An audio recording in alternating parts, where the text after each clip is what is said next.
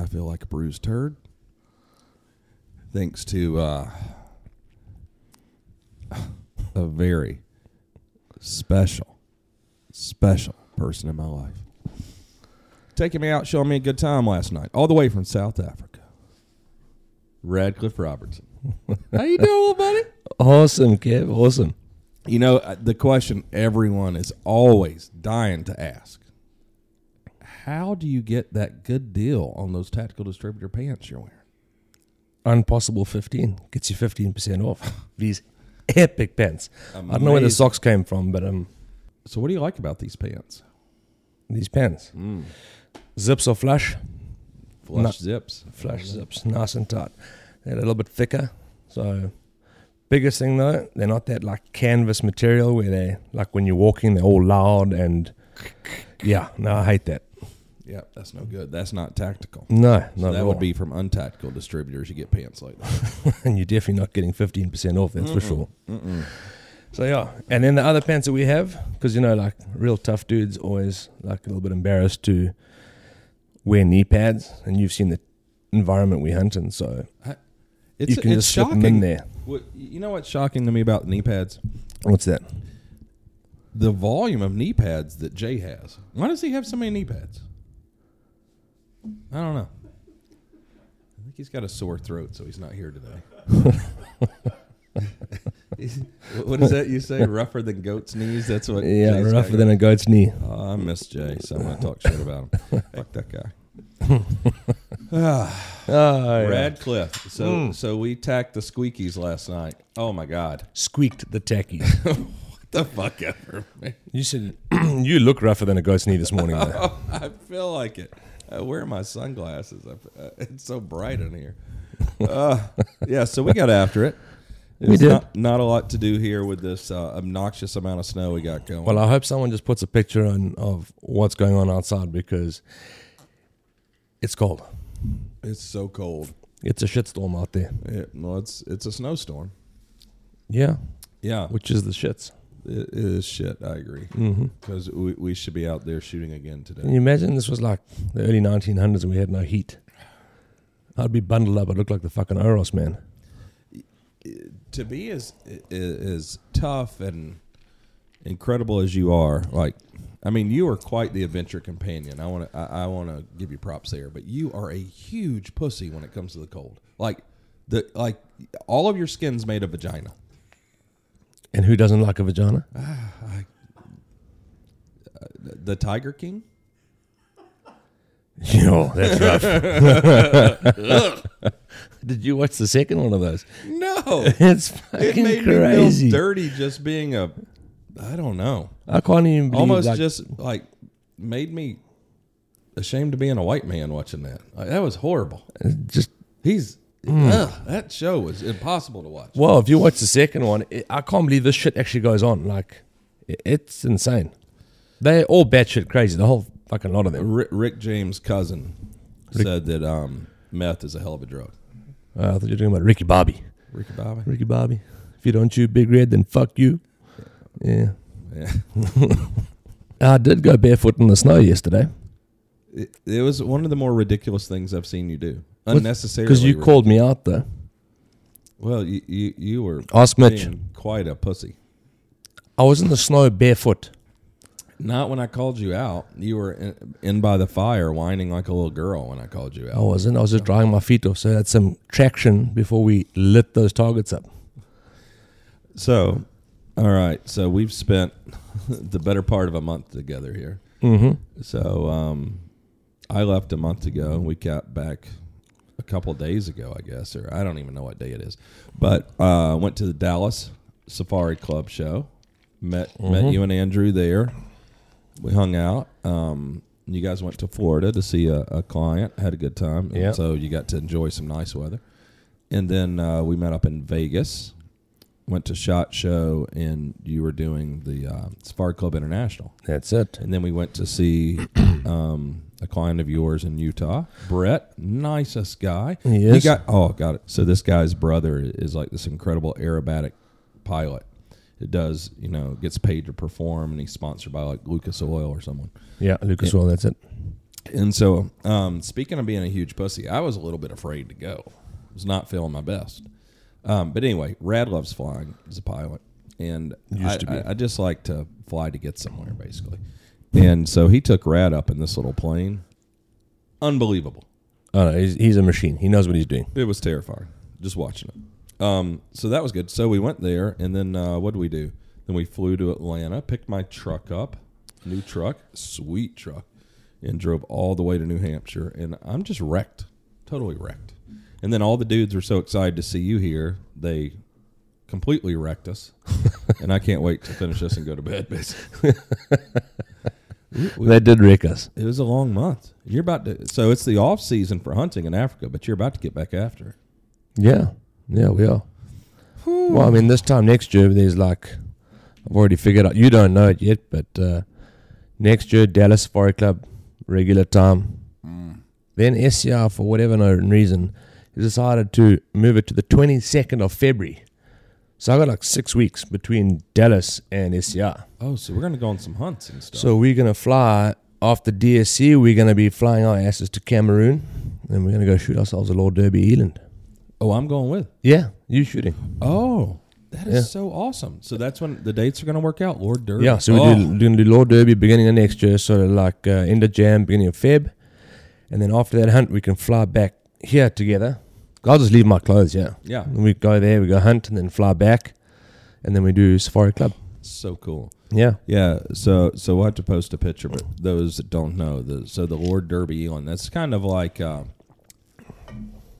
it's like the goat hunt. I mean, we're going to have to start fishing after that in the bongo. I don't know what else we're going to go around the world and hunt. We're kind of running out of stuff. Leave that up to me. Because we by the time when this airs, we'll probably actually be in Africa trying to shoot an elephant. Yeah. I'm actually a little nervous about this one. I wouldn't be.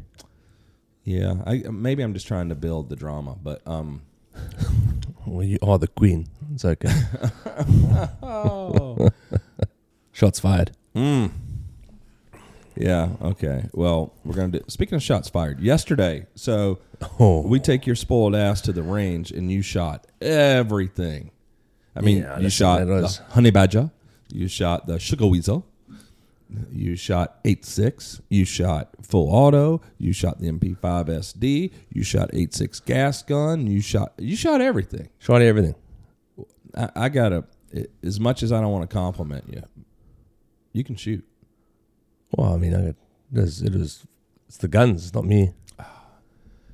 Yeah, I believe that. So Shit, threw a compliment your way and you snatched that thing up and ran with it. spiked it. Bam. Well, I'll tell you what, yesterday was phenomenal. Like, Yeah? What were the highlights for you? oh man, literally the best trick ever made. Is so crisp, so sweet. It was phenomenal. And then shooting the first 8.6 gas gun, it's a machine. Yeah. I'll tell you what though, the minute that thing lands in South Africa, Yeah. I need a new boat anchor, so I'm going to be just taking my Daniel Defense and tossing that fucking thing right to the front of the boat, and we'll be gone with that thing. Oh. Cannot I wait. like it. Get the honey badger. Don't know what the name is for the gas gun 8.6, but we'll figure it out. But I know where my other gun's going. Man, we've killed some stuff with 8.6. We have. Oh. It's been pretty epic for something that was developed and didn't really know what it was going to do. It was phenomenal. I mean, the 8.6 is no joke. I mean, seeing the things that we've done with it now. I mean, whether it's the 16-inch barrel, 12-inch, 11. Oh man, we have slayed some big animals. You know, we've shot some shit with it.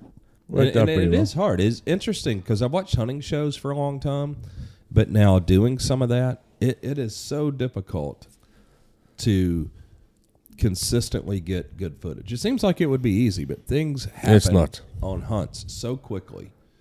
And, trying to get all that footage is nightmare. I mean, it's tougher to get the footage than it is to hunt.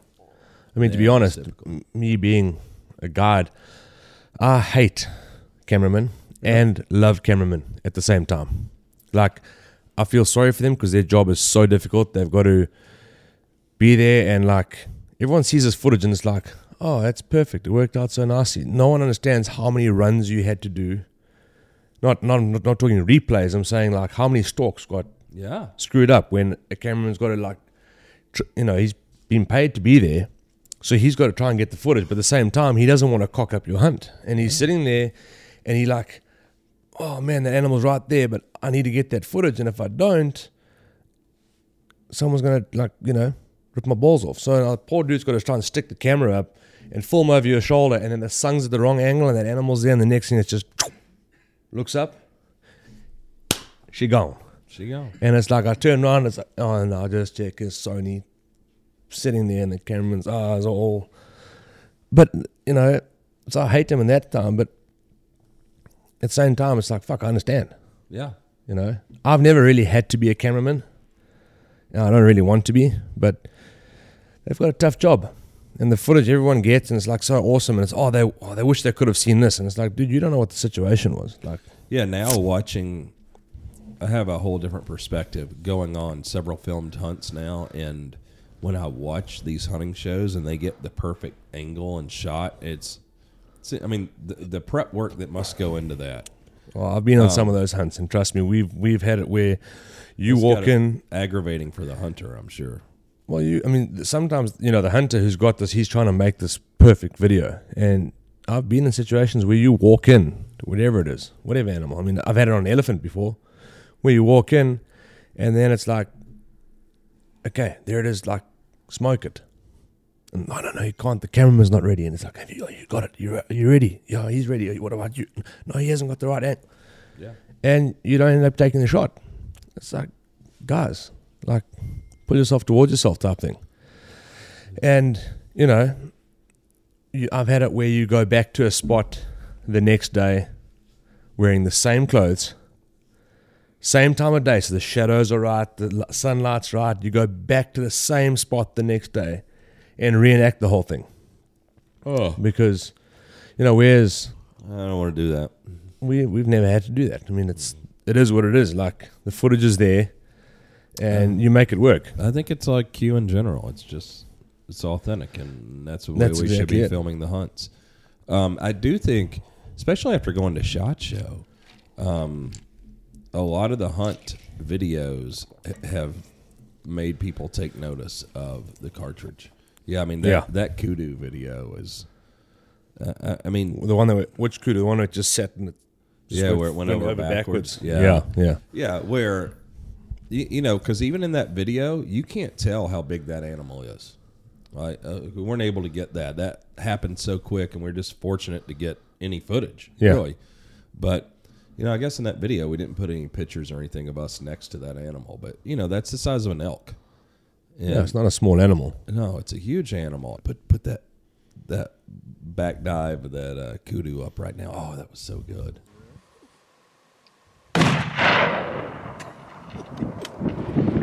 That was, I remember, it's always the things you remember about the hunts are never the things you would anticipate.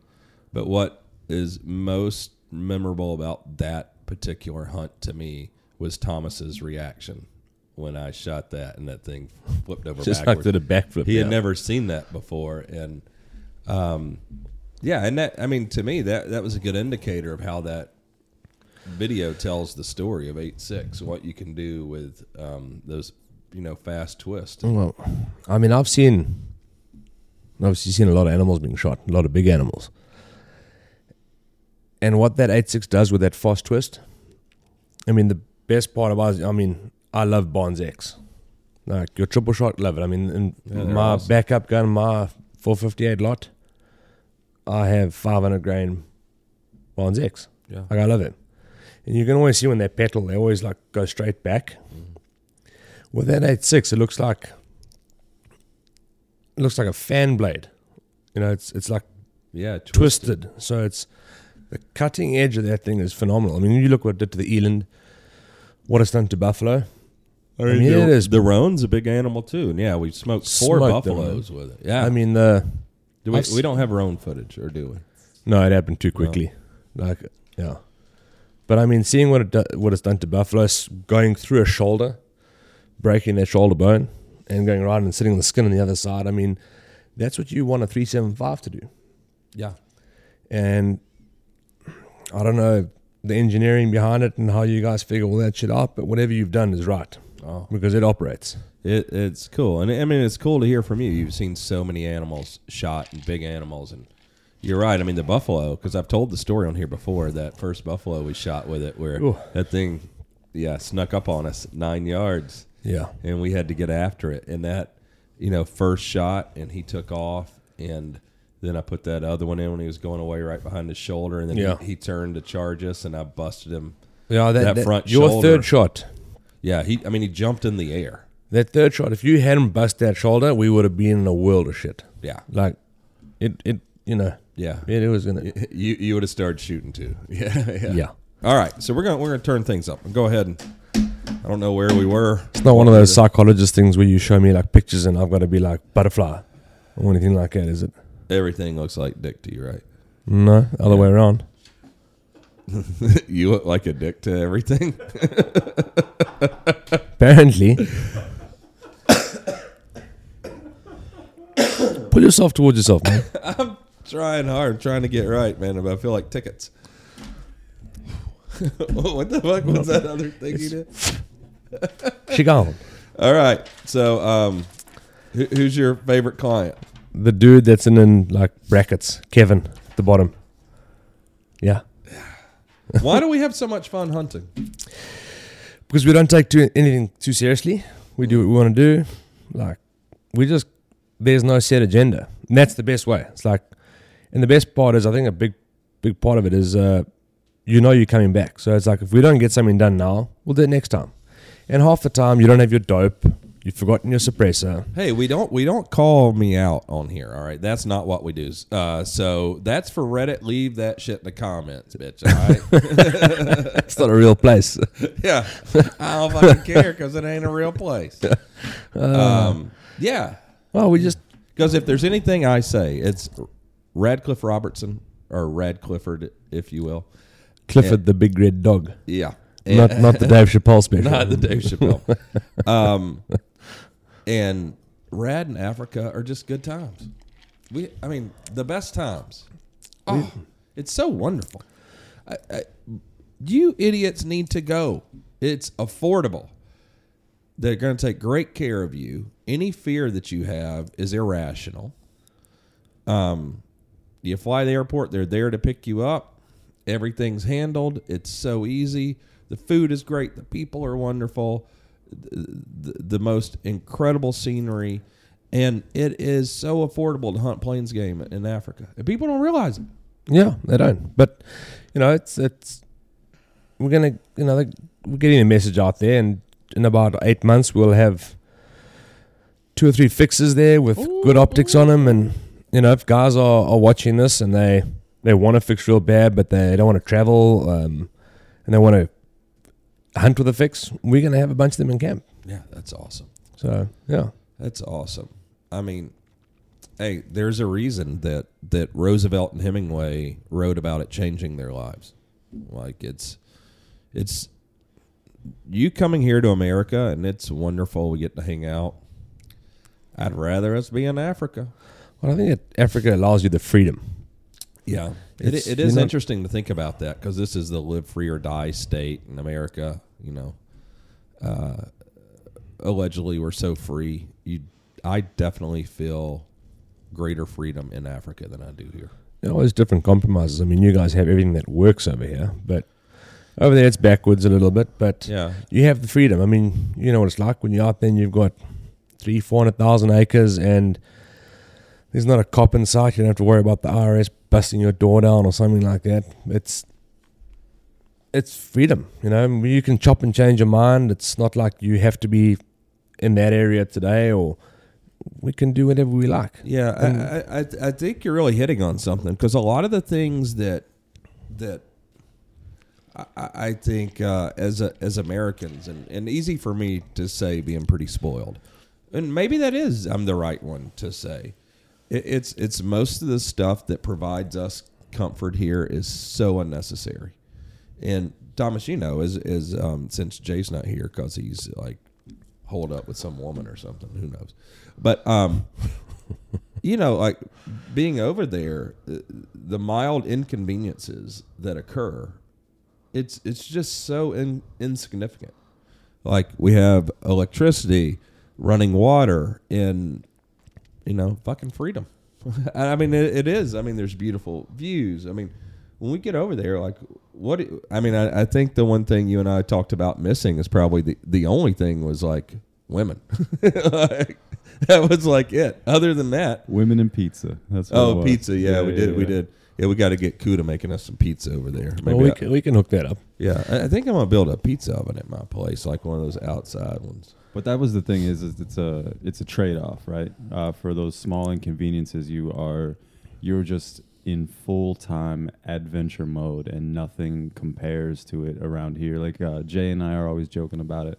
You know, I've been over there a few times, and coming back to Exeter, New Hampshire, you know, like it's hard to look at for about a week or two. It makes you, back for it actually makes me feel like a dumbass. Like, why the fuck am I living here? Like, these kids are ruining my life. I'm kidding. They're never going to listen to this, so I don't have to apologize. But that's the thing, though, is also as you get out there, you can go hunt on a ranch in Texas and go do whatever you want to do. And I'm not taking anything away from it, but you've got cell service and your phone is operational. So you're out there, you're sitting in your box blind or whatever it is. You know, you still got service. You can text, you can get an email from work. You don't actually completely shut down. Whereas you come over there, and when you leave the lodge, it's bye-bye to any service, anything. You literally can just shut down and focus on what's in front of you. You have service, you're sitting there, it's like you have a look at the view, you do this. I agree with that. You go out there, it's like, well, fuck, I don't have my phone. You can't like sit there on Insties or anything like that or Snapchat and shit. You out there, you living it and you're enjoying it. Being fully immersed in the moment, which is so hard to do and so hard to find in today's day and age. And that's it. Yeah, being fully engaged, because it is interesting. Like, you know, you guys have that cell tower on top of the mountain there. So we have that one spot on top of the mountain where you get cell service. But, you know, that's on something that's half the size of Rhode Island. And then it's like you're at the lodge and you have Wi-Fi. That's other than that. And it's so nice because, you know, I think for me it started with I'm really never able to disconnect from work, and I don't think that's unusual. But I think in Thomas, well, I mean, you'll understand to some degree, but in Red, you know, you don't have children, so you won't. But it's like once I had kids, like I can never completely shut down and disconnect from everything. Like it's so impossible. You know, like Aiden earlier, he and his girlfriend going to get us sandwiches, and there's freaking snowing here, and they're driving 2 miles. Like, I'm worried nonstop until they come back. Oh, it's understandable. I know. That's why those little shits. I'm so glad they're becoming adults where I can be like, you're your own problem. I'm not even going to worry about you anymore. I'm sure it can never happen. But it is great. You're right. If you're in America, it's so hard to get, like, if only hunts that interest me in America now, I still love whitetail hunting. It's great. I love seeing whitetail deer. Awesome. But I want to do Alaska. That would be epic. And like real elk hunting where you're disconnected and you generally don't have service because you're, you know, out for a couple of weeks in the mountains. Like that I'm interested in. But the rest of hunting here after going to Africa, it's not just how beautiful it is and the culture and the people. Like we all talk about these things. I love those things. And it's so different than just the ignorance that us as Americans think about Africa. I mean, it is so incredible. And yeah, but to get me to go on a hunt here in America now, I'm like, yeah, I don't, what? When? Is it free?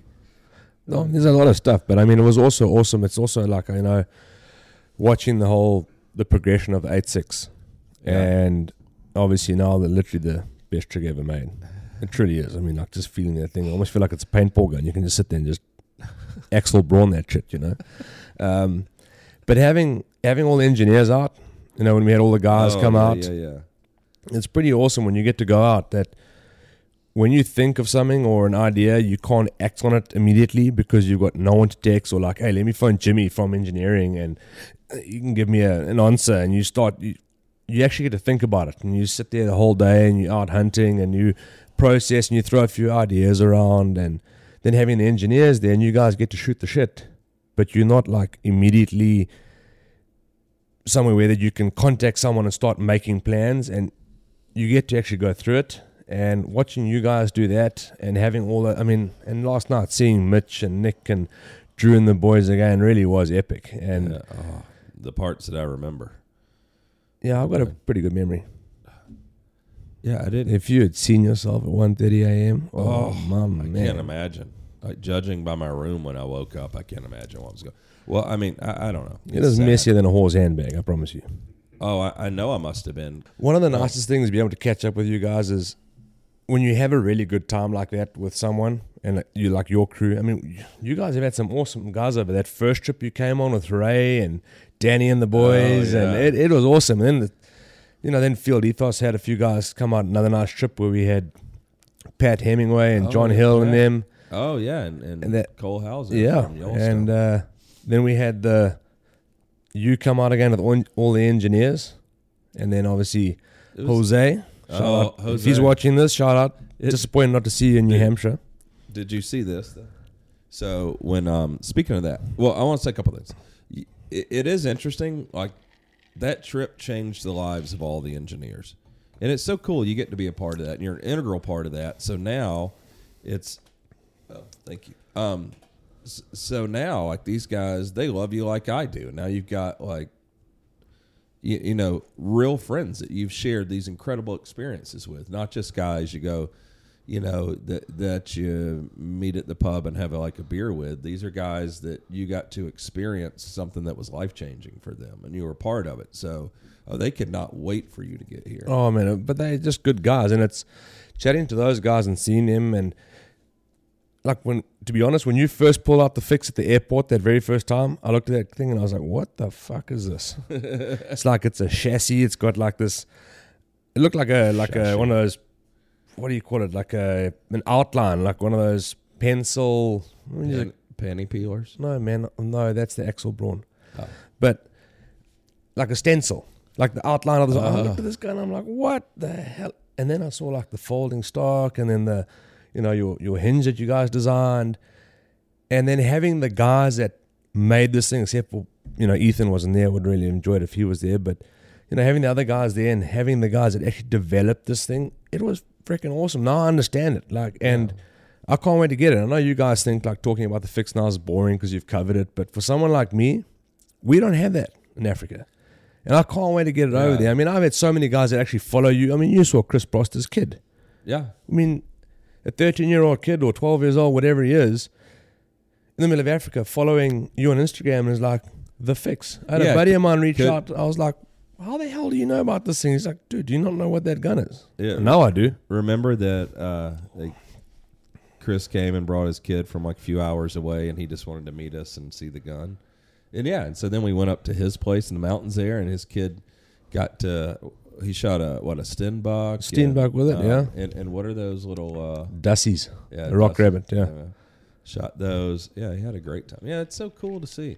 But it really is different. And being there and being around a lot of you, and you have traditional rifles, and then I have my little lightweight gun, the stock folded and slung, and I can shoot real quick and kill everything.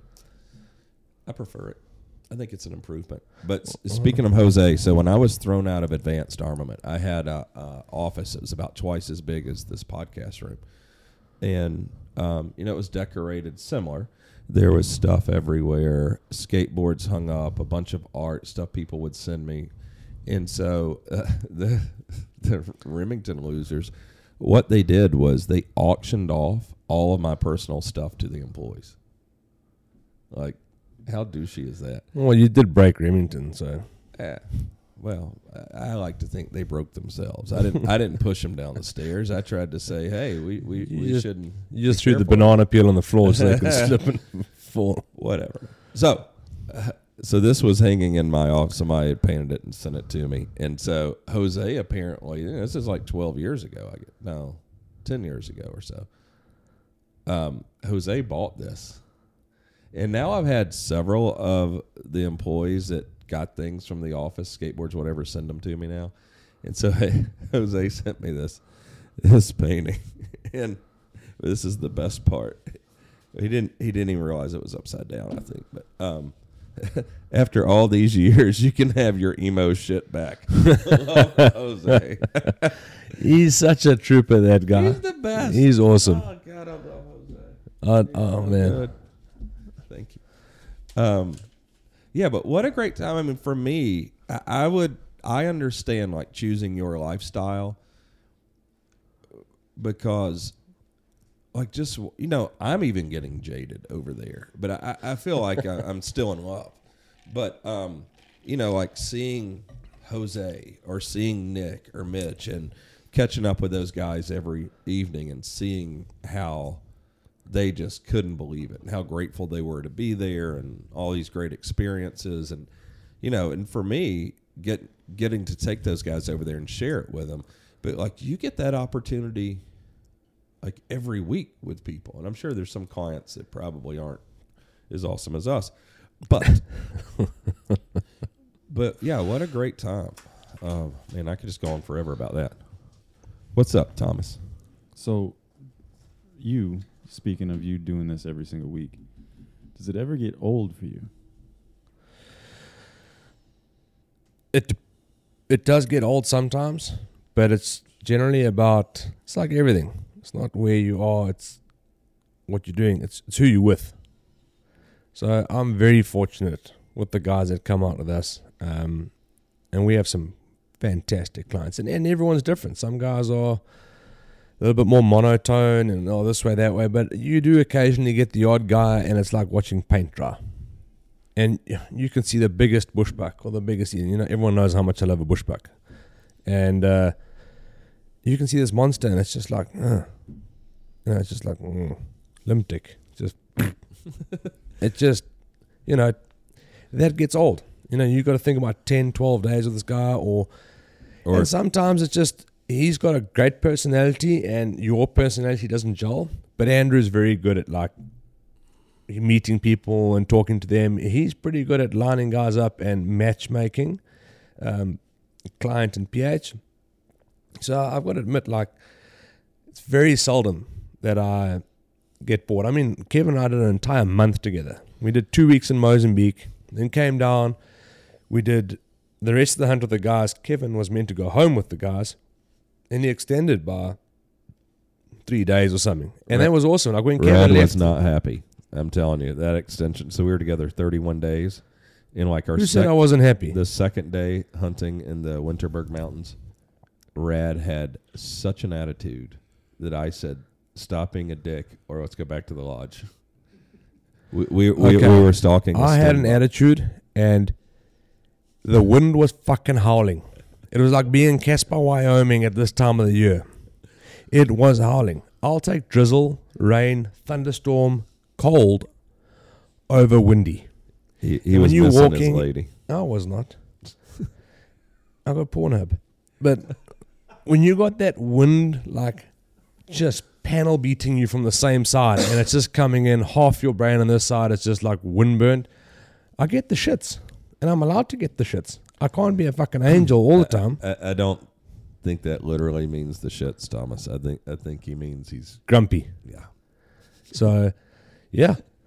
But we were literally like, I mean, it'd been, you know, it was like over 110 degrees in Mozambique for 2 weeks, and I mean, we had our asses kicked there, and then Kevin had his ass kicked there. I was fine. And then and then in South Africa, and then I was going to go home, and I'm sure Rad was like, "Oh, I can't wait to rest a little." And then it's like, "Hey, let's go to the mountains and hunt for a few days." And we're like, after this little fucking Stenbuck that kept outsmarting us, who basically unofficial number 2 in the world. But we're like crawling up this mountain. This little fucker's watching us, and Rad just gets all grumpy with me in the middle of this crawl, and I'm like, "Take me home." I'm not dealing with you. He's talking such shit. I wasn't grumpy with him. I was grumpy with the situation. And I speak my mind when that's the case. You know, it is. I do. It is great. But honestly, when we did 31 days together a month, and had a great time. I could have done another month. But there's some guys that after 2 weeks, I'm like, time for you to go home. Like I just want to panel beat the shit out of him by the end of it. Like press my buttons, or it's like watching paint dry. It's just It's just like, just get the fuck out of here. Like, just go home. But it is. That is very seldom, though. That is not very often. I will say about Rad, like, I wish you had been there to video him when I shot that Sharps gray spuck in Mozambique. Because out of the tiny 10, that's probably the toughest or one of the toughest to get. Oh, yeah. And you rarely see them, and when you do, it's just like a streak. They just, like, run by. And when, we were actually checking lion bait, and it ran across in front of us and just stopped long enough for me to get out and shoot it. And you would have thought that Rad won the lottery when I shot that thing. Like the reaction and having a PH that, it's like the famous story with me and Mike Murphy and Jason Vincent about the fallow, where he and I are, trying for a couple of weeks to find a good fallow deer. And then we're just sitting there and Mike just sees it, and he's the only one of us that saw it. And then Rad, shoot that fucking fallow deer! It was just like having someone that gets that excited that you hunt with. It's just a next level. It makes it so awesome. Like, I cannot imagine if I had missed that gray spuck or not shot it. You would have walked home. And there was lions everywhere, and not everywhere, but there are lions around. There's elephants. I would have made him walk. I promise you, I would have been so grumpy. But it was. Everyone was so excited, and I think relieved when we finally shot the lion. But that gray spuck, it just makes it so much better, and I appreciate it. Like being out with someone who, that's your job, and maybe you don't like your clients, and I don't know, like maybe I'm high maintenance and tough to deal with, but it's having someone that you hunt with, and that's their job, and they get that excited. Like you would have thought he shot it. It was so good. I knew we were going to get the lion. It was just a matter of time. We were going to get lion. I was never nervous about that. But that gray spuck was, and the big thing is shooting the gray spuck during the day. They're very nocturnal. So being able to see one during the day, and they are really tough because where his ears come up, quite often at the front of their ears, they've rubbed all the hair off. So this, you can see the skin. It sort of goes like black and dark, and the horns don't sit in between the ears.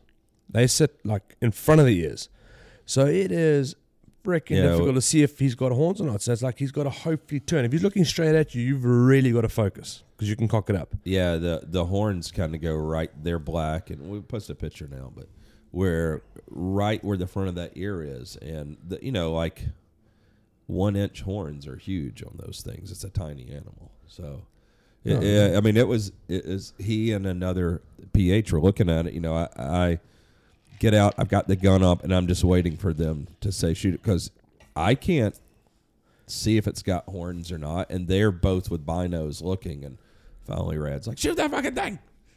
I was cool, calm, and connected. I was like, he's like, shoot that thing. Excuse me, Kevin, would you mind shooting that thing? And don't miss. If I had missed, oh my Lord. Because I've been talking about this thing, and it's one of the very few places he was that so I've excited been. when he said we were going to go that we might have a chance to do that. And I was like, who cares? But I do. Yeah, he did. But, we had John with us, and John Forsyth is another guy. He was filming the hunt, and but also great dude. And luckily, he was sitting in the back seat.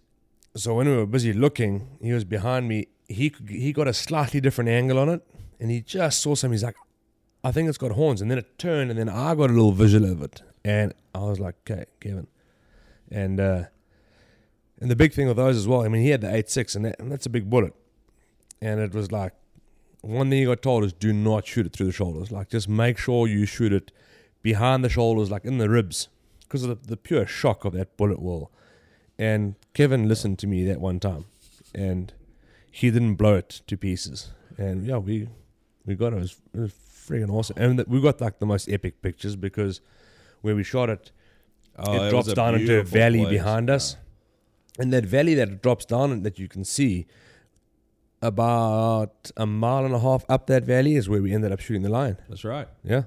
Yeah, we were actually going to check those baits. Yeah, where we ended up we shooting. had three or four three baits to check. Yeah, Yeah, it was cool. You're right. Where we shot it down that hill and in that valley, and there's that the river and the rock face right there. Oh, it's so cool. I mean, you know, after going to their property, it's like every turn you make on the mountain, it's more beautiful than the last. It's just it gets stupid after a while, and then it's just like why in the world do I live in Exeter, New Hampshire?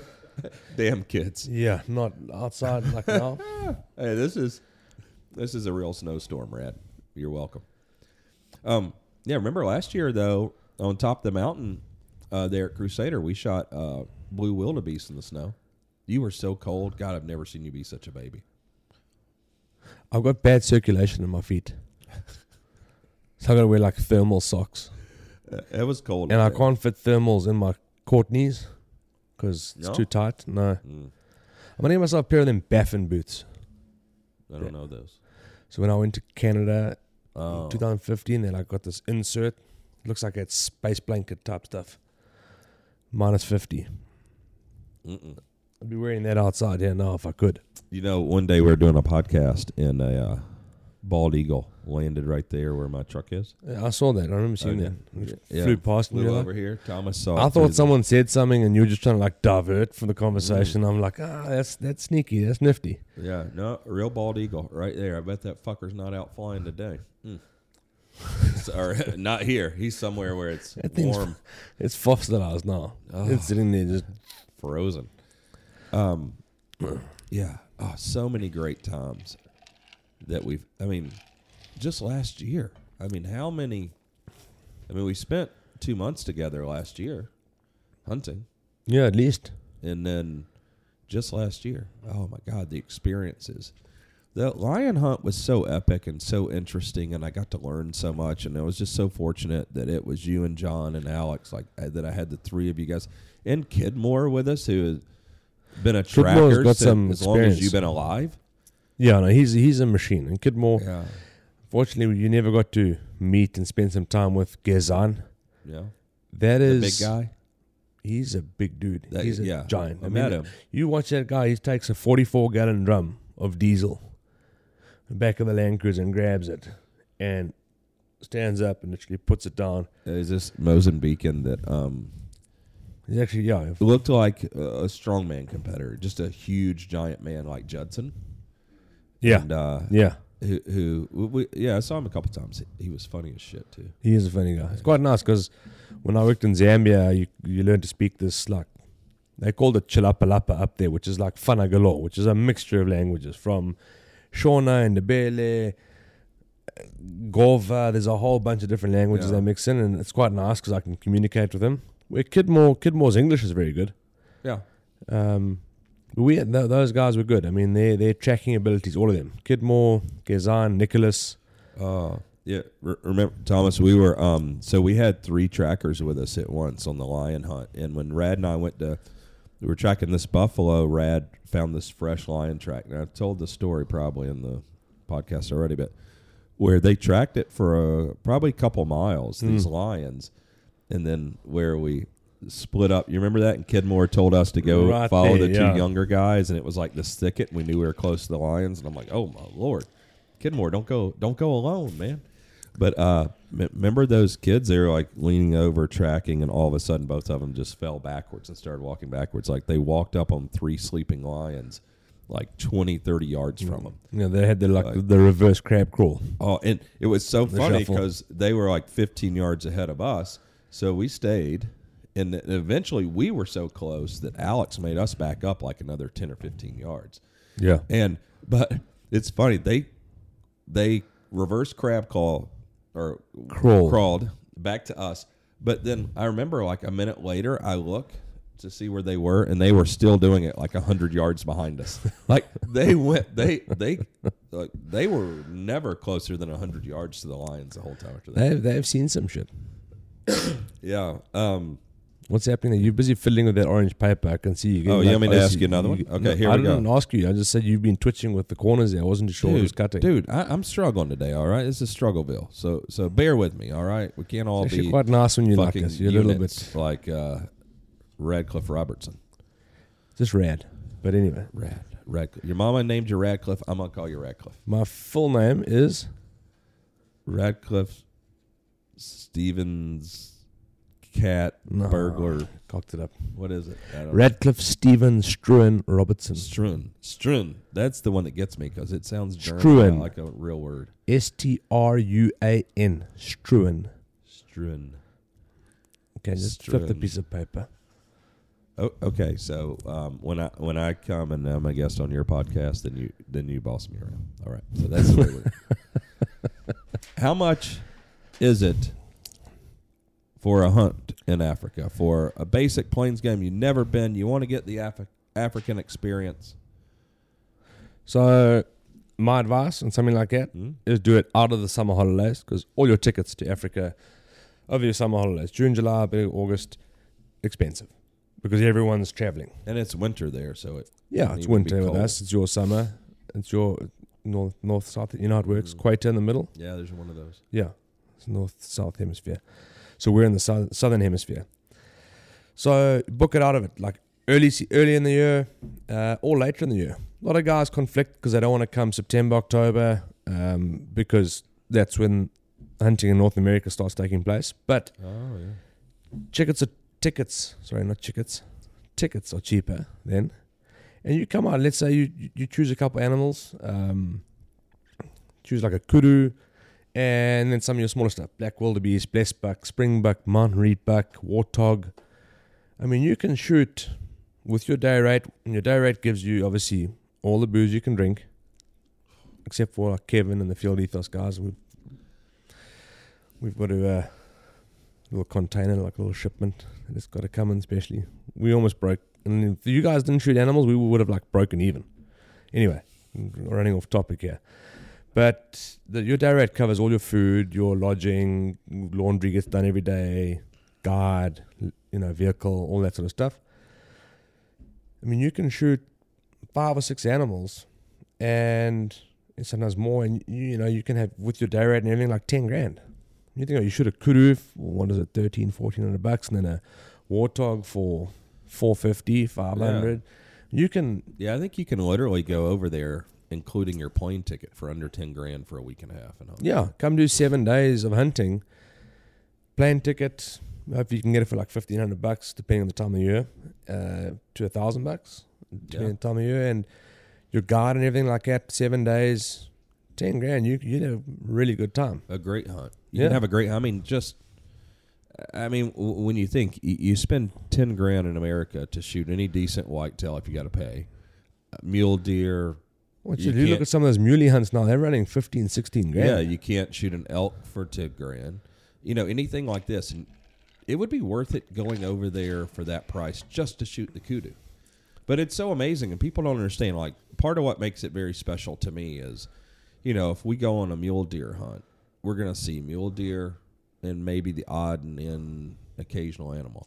But there, we can go hunt a kudu with you guys and see 20 or 25 species of animals, big animals, tons of animals everywhere. It's just such a different experience that, we know if we go on a deer hunt, pretty much what's going to happen. Hunting in general is exciting because you don't know what's going to happen. But, I was just hunting with my buddy Ben, shout out to him, in Alabama. We have a wonderful time together, and we sit in a blind and hang out and, have some beers and watch deer. But, we know we're either going to see a pig or we're going to see some deer, or that's just it. It's not like you and I where we turn the corner and there's a jackal, there's a Valry buck, Yeah. there's, kudu, there's bush. Just the warthog like prancing around everywhere. It's just so fun. It's such a different dynamic. But yeah, I think the cost just makes it so much more attractive, and you don't have to wait till you're old and have retirement No, money to everyone go. thinks you've got to have a pile of money, but you don't. Nope. No, it's the average dude can do it. What'd you think of the honey badger after you finally got to shoot it? The honey badger, Yeah. like I said, I'm tossing my Daniel defense. But I actually don't have one, but I always wanted to say that. Yeah. But I can't wait. I don't know where to start. It is all like too overwhelming. like the honey badger and just the different silences and the different lengths and I couldn't believe, like, you know, I just always thought it was like a plink around play, but the accuracy of that thing. I mean, I had that little aim point red dot on there. I mean, I was hitting the gong out at 100 yards with that thing. Yeah. It was phenomenal. So and fun. We had to sweep up yeah, I should buy brass a case. in the cabin yesterday. Rad shot, I don't know, you must have shot at least 1,000 rounds. I don't know, but we lit some shit up. Yeah, it was so fun. But then, you know, the honey badger was awesome. But then when you pulled out the 8.6 gas gun, man, that's Yeah. something special. Yeah, it's going to be a home run. Because you don't have access to guns like that. In I mean, we South Africa. can. I mean, we can. You can get a Smith & Wesson or a Ruger, or I think it's the DM4, which is South African. I think it's called that. Don't quote me. I've never really been that into it at home. I've always wanted one, but it's, you know, just sort of been trying to get my normal rifles up and running, and then this slick dude came into our lives, and he's opened things up. And I've picked them up, like we had the R1, R4, the R1's your 308, you know, 7.62, military stuff. But it's just big, cumbersome, heavy thing. Then you come on this little honey badger, it's this tiny little thing, and it's a freaking killing machine. And you just play with, not necessarily to hunt with, and just play with. But now we've got the 8.6. That's no longer just like a plinking play around. Like, I've seen shit die with that. And having that, I don't know. Honey badgers, like, I want both. I can't choose. You know, if there's a toss up and you're sitting at home, like, just figure out what you want to use it for. If you just want to mess around and shoot the occasional hog with a thermal, cool. The honey badger is epic for that. I don't know what we're going to call the 8.6 or what you guys are going to call the 8.6, but when that comes out, it's going to take the market by storm. I mean, that thing, shooting that prototype yesterday was just, oof. The Radcliffe Robertson. It was like, that's a game changer. And It it's is. got, I promise you now, when you hear that bullet, whether it's a subsonic or supersonic, especially the subsonic, when you see that thing hit a plate, that half-inch steel plate shits itself. I mean, it just gets the crap knocked out of it. I mean, you've seen all the stuff die with it. You've seen almost everything I've killed. You've been a part of it with the 8.6. You know, I think what we're going to do sometime later this year is Dave Stark from Discreet Ballistics, who... I'll watch them. Yeah, I'll follow them. They've got some good stuff. Yeah. So we're going to come out and shoot stuff with you with subsonic 8.6. So to do the Just final... hearing that bullet, I mean, if you've got the drop and you've got your everything set up and the clarity, you know what you're doing, jeepers, hearing those plates get hit yesterday, even that washing machine. I mean, I wish there was Tenorite in it, but anyway, hearing that washing machine get slapped by that bullet with a subsonic, it's serious. Yeah. So we'll get to test, you know, the expanding subsonic bullets and see what we can kill with them. So that's going to be a lot of fun. That's going to be a lot of fun. Oh, man. All right, let me ask you some of these before I take another nap. Oh, Jesus. It's not you, Rad. You're incredible. I went too rad last night. I feel like a little bit incompetent, yeah. What's your favorite animal to hunt? Smart ass man. Are we talking plains game? Are we talking dangerous game? Oh, one of each. Plains game. What's your Bushbuck. Bushbuck. Yeah, we got a pretty great video of that. That's exciting hunting. I just like bushbuck because I don't know. Faraday is pretty cool, but Faraday is not exactly, you know, you won't see it on our price list because it's not indigenous. But they got bought over 100 and something years ago, and they've done really well. Like Faraday is awesome, but a bushbuck, it's just, I mean, I love Eland and the Farley, but they've all got their certain, you know, Eland's always good fun, and you know, we had good fun at the Farley. Yeah. Oh, yeah. You know, we've had some, you know, especially when Stitch child the drone, we're shouting at Thomas and telling him like pull up, and Stitch is my dog, mauled the drone. It's not as funny as when Nick got hit by the drone, but it was a good time. Was it you or you flew it to his face? Oh yeah, Oh. slap bang. Yeah. But bushbuck, without a doubt, just sneaky. It's kind of like your whitetail, Yeah. you know. And Yeah, I agree. It's like it's just nifty. He's shy. He's camouflaged. He's just an elusive animal, and wounded. He's no joke either. Yeah, got a couple of spears on top of his head. Yeah, I mean, every year guys get injured. I mean, a couple guys die. Dogs die every year. I mean, he's nifty. He's sneaky. Just fun to hunt. And I don't give a shit if he's 16 inches or 12 inches. If he's old ram and Yeah. it's fun. Yeah, that's the most fun. It is. I enjoy getting to that place in my hunting life now to where, yeah, that's what I want to do. I love when we shoot like something old with a broken horn or Well, look at the Farley and that Mount Reap buck that we got. that mountain reed buck. Jeez, post a picture of that thing now. It's the oldest animal I've ever shot. Yeah, 2 stumps And- on us. And that was so great too because you see my trip before I wasn't very prepared, but this last trip I was ready to shoot stuff and did all the proper preparation, had all my dope, it was just ready. And we had suppressors. Suppressors made it so much better. No thanks to moi. Thank you, Rad. Yep. No thanks to Christine, but Rad hooked it up. So And Christine's busy dealing with all the other shit that you've caused. no, don't give her an excuse, Christine's also watching currently, so it'd be nice. Christine. That's what I'm saying. She's I'm on awesome. Christine, Team Christine. I love Christine. I would as well. If I were you. Yeah, she takes good care of me. But having the silencers, but we made some incredible shots on this hunt.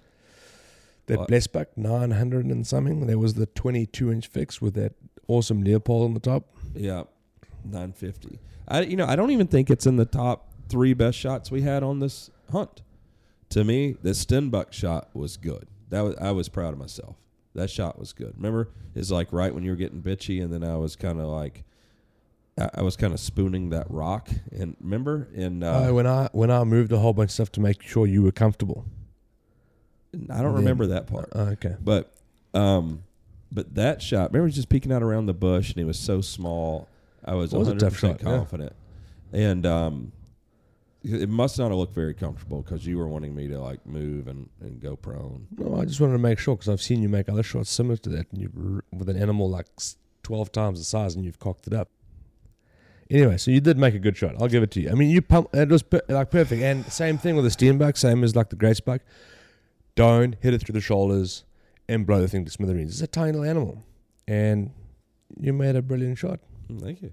I'll give it to you. That and it's good teamwork too, because you remember that first, like I'd been shooting. I shot good on this trip. We shot a lot of animals. We must have shot like 30 animals that trip. I don't know. But Was that excluding the culling session we did? oh yeah, excluding that. So I guess altogether I shot like 100 animals. But the You never shot that many animals on the culling part. no, not No. I felt like I did. You- I felt like I was going total ramble. Your shooting out the chopper was pretty subpar, but okay. If we'd had the honey badger with a red dot, oh my man, we would have smoked some shit. I think we had some good teamwork when you weren't being a shit.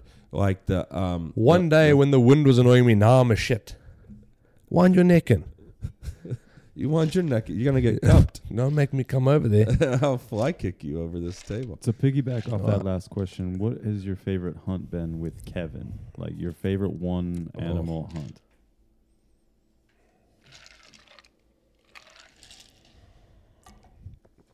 Jeez, like that's a tough question. It's like 100 animals. I know. The one where we shot that big Farley in the Stormberg, not the one horn with the picture. That was pretty cool. I mean, the wind was pumping there. It was far. It was not easy. We had to leopard crawl. We had to get into place. This is so funny because the question I was trying to ask him, or that I was trying to, the thing I was trying to say was the teamwork. Like once you have a good PH, you spend time together. The teamwork, and I was going to. This was the hunt I was going to talk about because I've been shooting great on this trip, and this was the last couple of days, and we're trying to shoot this one folly, and he was smart, and they live out in the open. They have great eyes, and they stay up on the mountains, so they can see everything. We tried to get on him the day before, and he sprinted down this mountain, ran across the valley, and went to a different mountain. I mean, he just like fucked right off. But that one, yeah, we had to leopard crawl down there and everything, and we had like a 20-mile-an-hour wind. So I'm shooting high angle, and I'm shooting up on this rock ledge, and Rad's with me, and we're just like in this basin sort of, and the wind was coming straight at us, and the folly is down here on this side of this mountain, and like my dope was good, my shot was good. When the shot broke, I felt great, but I shot over it. Well, the wind was coming straight at us, but then where the folly was, because it wasn't this valley that sort of tapers up, where the folly was, looking through the spotting scope, the wind was slightly different. So we had like a, Yeah. and trying to judge what the wind's doing 60, And how far that was? I think it was over. 400 and I was thinking this one was like 550, and the other one was, I don't remember it, but it was far enough where we had a high enough angle, and the wind was coming. We had accounted for the angle, but we had such a strong wind, and when the shot broke, it was a good shot, and I shot over it. And you hear in the video Rad correcting me, and I saw the impact, but he's beside me, and I want the confirmation that he saw the same. And, I adjusted and shot. I aimed, instead of, being on his shoulder, I aimed like 6 inches below him on that second shot. pummeled him, yeah. Drilled him. That was just great teamwork. Like, no one panicked. We saw the shot. You correct. Because if anybody thinks you're going over, and we hunted from, everywhere from basically the desert to the mountains in this month. All different terrains, we were freezing in Winterberg, and we were, almost died of heat strokes in Mozambique and everything in between. But to be able to work together like that and correct and make that shot, it was another advantage of silencers. At that distance, the animals don't know where the shot's coming from, so you have the opportunity for a follow-up shot. But if you think you're going to go and do all that and you're not going to miss or make a bad shot, you're out of your mind. I mean, if you're only going to shoot stuff inside of 100 yards, maybe you could do it, but doing the things we're doing, no. Yeah. I mean, no, it's but that's where we've had the advantage. We've been able to, and it comes back down to your 12-inch fix, to the 16, to the 22. We spoilt enough that we've got all those options, and, having them in the back seat, and it's like, this is going to be a poke. Yeah. Get out, whip out the 22-inch. Yeah. There you go. So it was cool that we knew at Mozambique we wanted to test out. Geez, but Mozambique was hot. You should have seen Kevin. He was like sweating like a gypsy with a mortgage. He was like fucking panicking. I go hard in the paint. But that was a rough one. All right. Well, that we knew we were going to get after it with 8.6, so I had that 11-inch barrel. We got the silencer on there. But then when we wanted to try to cull some stuff at distance or go to Winterberg, to be able to, that one afternoon, just pop the scope off, the top rail, handguard, take the barrel out there on the bar, put the 22-inch in there, the longer handguard, new scope on there, and step outside and zero that thing, and then 1,000-yard range that you guys built for us that we got. And we could go confirm dope, all the way out to 1,000. And then we're in, the Winterberg Mountains the next day shooting, little tiny technical animals at 500 and 600 yards. That's just awesome. Well, I think this was my favorite one. No, unless you change the scope. No, that's not the one. You had that 16-inch 6.5 with that vortex on it. I think it was a 1-10 and no turret or anything. You had the reticles. Yeah, that's a quarter-inch gun. Yeah, it probably is. Oh, I mean, what, that Black Wildebeest at 535, whatever it is, 36. Yeah, you weren't with us, Thomas, but we were doing some culling, and it was just me and Rad. I don't think we had anyone with us. It was just me and you. We had Desmond running up on the hill there, or Whitey. Whitey, because you could drive. But yeah, with that 16-inch fix 6.5, because Rat'll never shoot, and I tried to get him to shoot some stuff. Since we were culling a bunch of stuff, he was getting like all horny about the fix after he saw me and Jared shoot the Blessed Buck far. But yeah, just with the 1 to 10 Vortex at 16-inch 6.5, it's a tech driver. My man drilled a wildebeest in the chest at 535, and just slayed it, smashed it. Oh, yeah, just went down like laid right down. What else did you shoot? You shot a Blessed Buck with it. Also a Blessed Buck, yeah. Yeah, that gun's good. Well, then at Chris's, with that wind blowing and everything, and I smoked one of those little a Dusty, and no one thought that it had like literally, it had like 3 inches sticking up out of its hole, and it's like groundhog. Pummeled it. Yeah, you're right. You said you hit it, and I was looking. It was so far too. I was looking with binoculars, and I thought you skipped it next to it, went down in the hole, and we get over there, and you're like, "No, I hit it," and I was like, "Yeah, I didn't see anything." And we get over there, and it's just laid out, dead as hell. That was cool. Yeah, that was a good shot. Yeah, that gun's good. They shoot. I'll give you that much. They shoot. Yeah. Oh well, bush buck? What's your favorite? Because we're going on an elephant hunt here next month. So what's your favorite dangerous game? And have you done all of them? Yeah. Yeah. What's your favorite? I would say each one's got something different to offer. Yeah. Like,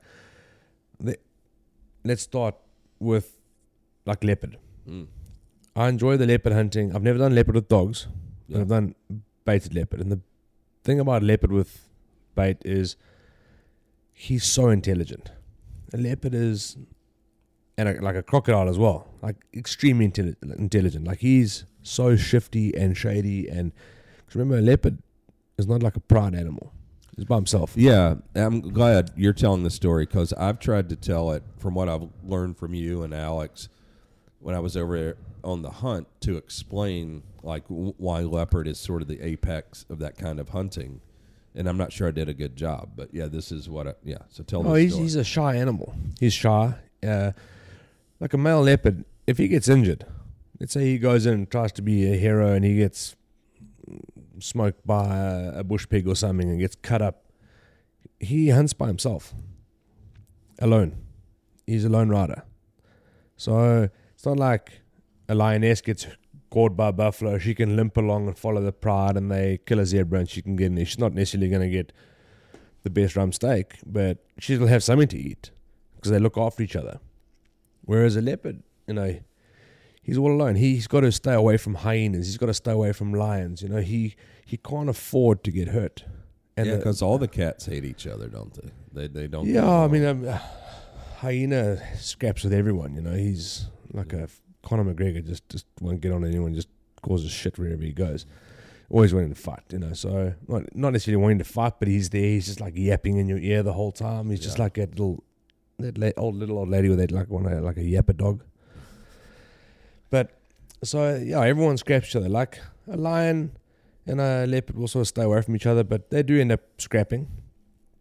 But a leopard with the baiting, it's not just like sling a piece of meat in the tree and wait for a leopard to come along. It's like you got to, where's the water? Where's their thick cover? What does the wind do in the evenings? Where's you going to approach from? It's a lot to it, and setting it up so that you either are, your branch has got to be right. Yeah. So you got the right angle, you got a silhouetted shot. It's because often it's like last light. So that's what I enjoy about leopard hunting. Is trying to outsmart the cat. Yeah. And making sure. I mean, I know guys have done it where they've got walk-in blinds, or the leopard, you've got a blind set up and he walks in behind that blind. The guys build a dummy blind where leopard comes in behind that blind and you hear him. Oh shit, you busted. So then they go and build a blind even further back. So yeah, there's things like that. It's outsmarting that thing. Lion's a lot bolder, but it's a lion, And you saw the runaround we had. And the nice thing is we never had to sit in a blind for that lion. We walked in, we tracked them, Thomas, I mean, I can't tell. Like, lion is very bold and brazen. And at 15 days, it's interesting to see us as, the five guys hunting it. Rad, John, and Alex, PHs, and Kidmore was with us. And we were driving into this site because about a quarter of a mile from the bait site, like one day, 10 feet off the road, there's a lioness laid up against a log with her cubs. You get killed if you walked in there like that. But the 15th day, we though it was so hot, the lions weren't staying on the bait like they normally would. And we're trying to get this done. And we knew that we had a lion on camera, the one that I eventually shot, that we wanted. An old one that was scarred up, who is no longer the pride male, had his ass kicked. And, didn't want to shoot one out of the pride. And we walked in. We snuck in, went around the back of this mountain, like through this path.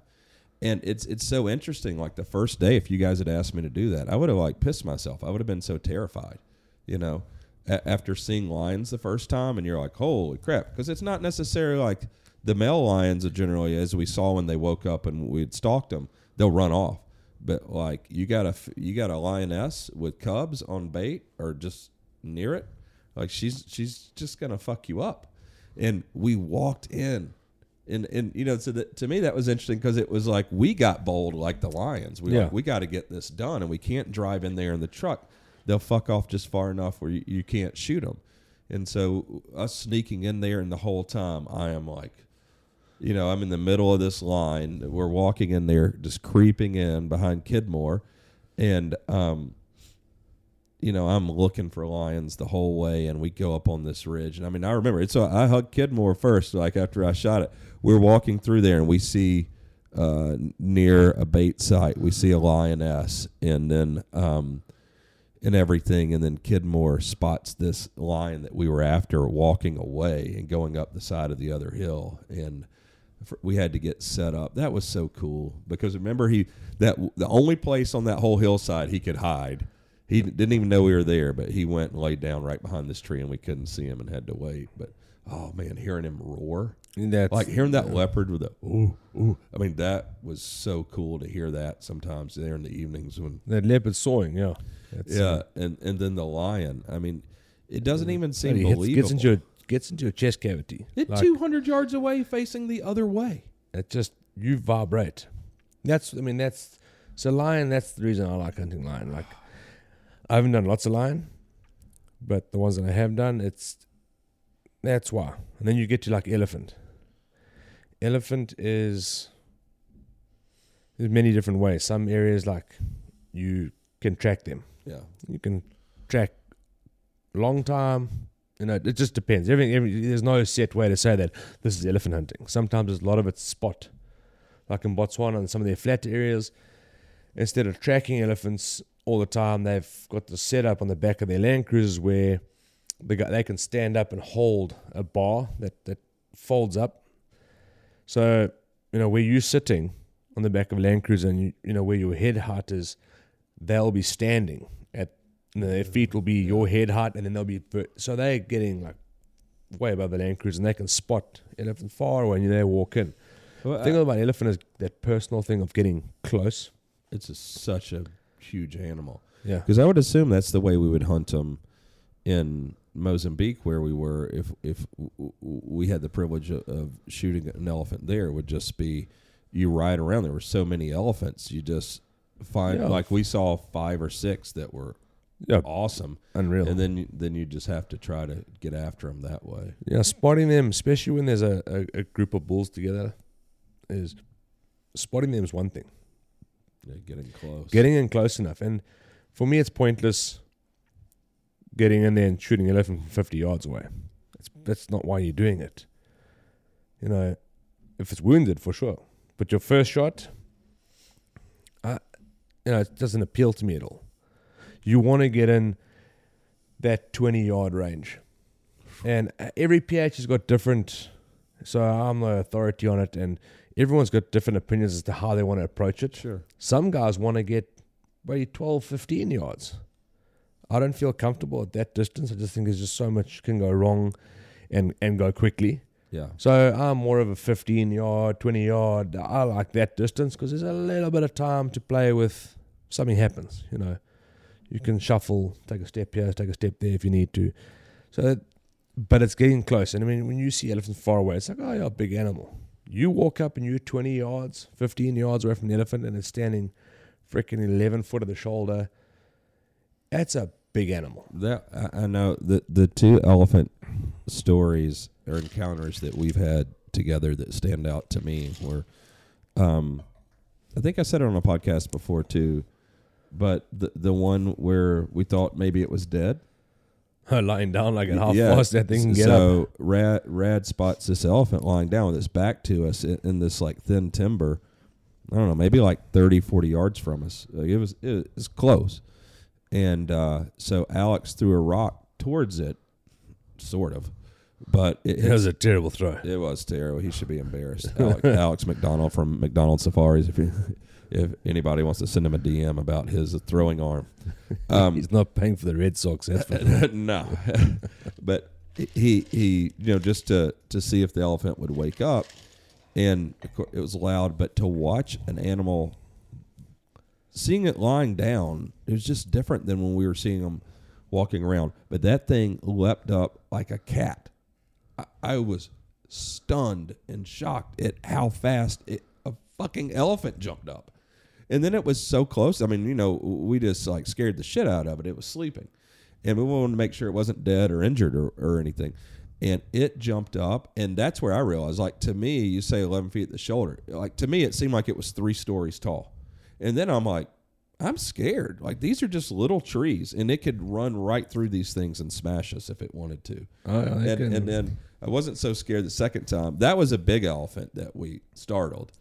But the second time, I think I told that one too, where we're on the river and we came back that night, and the elephant, that little cow elephant with some adolescents, came up over the hill close to us, and one of the skew tusks. Yeah, and we see the two. When I saw the two trackers jump over from the back of the Land Cruiser over it and ran, I was like, "Oh, it's getting serious." But I thought for a minute you were about to shoot an elephant. No, Mock charged us a couple of times, and it was like, I wasn't scared because you were there with a gun. I mean, I don't know. When you told me to put my drink down and get my gun, I thought, oh shit, okay. Yeah, you just want to be because you've seen the pace that they can move at, and fast. If you sit there all blasé and because they look slow, but they're not. They cover ground. Oh, they cover ground fast, and it's one of those animals, and it's the same as following buffalo or wounded buffaloes. Never get complacent. When you start getting complacent, you're like all chilled with it. That's when shit goes wrong. Like I saw this thing and I'm like, there's a 99.99% chance that nothing's going to happen. But don't take it for granted. Mock charged twice. Yeah, she got close. Yeah. And it was like if she when you started yelling at me, I knew it was serious. When they jumped off the truck, but sometimes I've seen them overreact to some things. Like, Thomas can testify to Desmond climbing a tree and whatnot, but man, second animal ever being so. I understand. Don't worry, I'm with you. Well, that was interesting. So I can't wait for the elephant. I think that's the one I'll actually be scared on. Like the lion, like any cat, makes me a little nervous. I think it's just a little part of my brain, like they can just like cat. They remind you of woman. They're like it's shifty, it's shady. It's like you can get hurt. Well, especially when you see a lion, and it's different than like a cougar or something that's gonna like hiss at you. Yeah, or even get a hold of you, and it's not like they can't kill you, but like a lion could literally slap your head off your shoulder. You saw a lion's skull. I mean, literally just bite you at the top of your head and just go, or just slap you. I mean, when you see like a mountain lion, and it's horrifying, but it's not like the thing's gonna slap your head off your shoulders. I mean, it's gonna bite you or cut you up and stuff, but like a lion could literally like a big grizzly, it could just like knock your head off. I mean, its forearms are this big. Yeah, it's amazing to see. Well, it's I think that's the appeal and the interest of the dangerous game hunting is getting close. Yeah, because I think after I remember Thomas and I were in the airport leaving after we did the first buffalo with 8.6, and you and I shot it at 9 yards. Like it was close. But that's kind of what I was expecting, and that was the cool part of that hunt to me. And we were at the airport, and there's this guy probably my age, a couple years older, and he's all like, got to go on his dream hunt he's wanted to do for 20 years, and he tells us he shot a buffalo, and and I'm like, oh man, that's awesome. And he's asking us a lot of questions, but and I asked him what he used to shoot it with. I think he had a 375, and I was like, how far did you shoot? And it was like 120 or 150 yards. But I wasn't going to say anything about mine. Thomas couldn't help himself. He's like, we shot one at 9 yards. But I thought the same thing, like 150 yards. Yeah, it's like going to shoot a Black Angus in South Texas or something. I mean, to me, it'd be like taking a gun to like a MMA fight or something. Like, why? What? Like the beauty of I think the dangerous game is that it's dangerous, and there's no danger in shooting one at 150 yards. He also shot it out of a group, like it was a herd. Yeah. There's some places where you don't get those Duggar boys, but you get a pile of bulls in the herd. So you got like northern Mozambique in the swamps. That hunt is physically challenging. Like it's you wading through water. It's hot. Ugh. It is tough. I mean, it is. It's a different type of hunt, and if you want to shoot a buffalo close there, you can.